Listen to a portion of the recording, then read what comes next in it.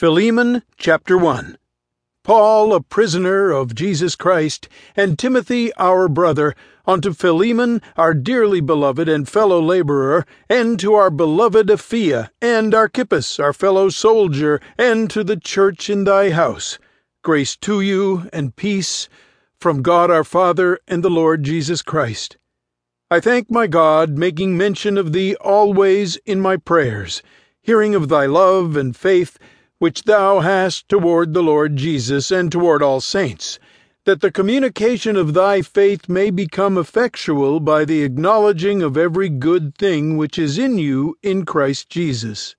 For we have great joy and consolation in thy love, because the bowels of the saints are refreshed by thee, brother. Wherefore, though I might be much bold in Christ to enjoin thee that which is convenient, yet for love's sake I rather beseech thee, being such an one as Paul the aged, and now also a prisoner of Jesus Christ, I beseech thee for my son Onesimus, whom I have begotten in my bonds, which in time past was to thee unprofitable, but now profitable to thee and to me, whom I have sent again. Thou therefore receive him, that is, mine own bowels, whom I would have retained with me, that in thy stead he might have ministered unto me in the bonds of the gospel. But without thy mind would I do nothing, that thy benefit should not be, as it were, of necessity, but willingly. For perhaps he therefore departed for a season, that thou shouldest receive him forever, not now as a servant, but above a servant, a brother beloved, specially to me, but how much more unto thee, both in the flesh and in the Lord. If thou count me therefore a partner, receive him as myself. If he hath wronged thee, or oweth thee aught, put that on mine account. Paul have written it, with mine own hand, I will repay it, albeit I do not say to thee how thou owest unto me even thine own self besides.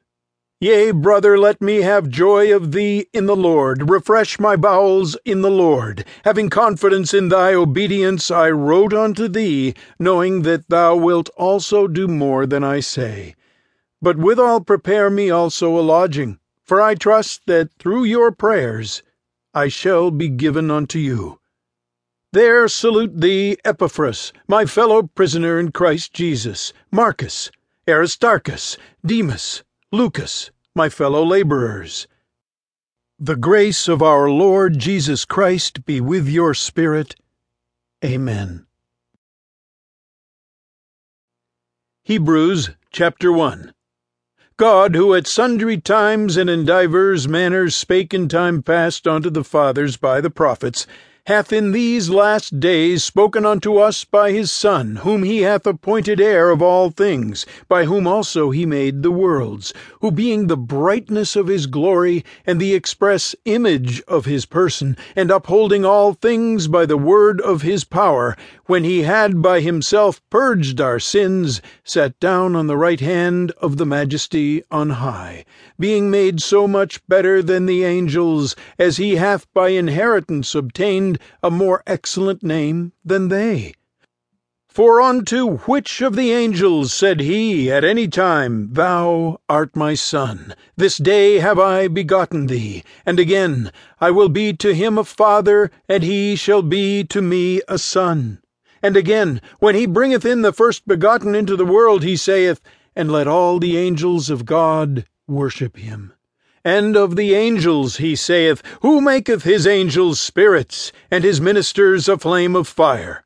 But unto the Son he saith, Thy throne, O God, is for ever and ever. A scepter of righteousness is the scepter of thy kingdom. Thou hast loved righteousness and hated iniquity. Therefore God, even thy God, hath anointed thee with the oil of gladness above thy fellows.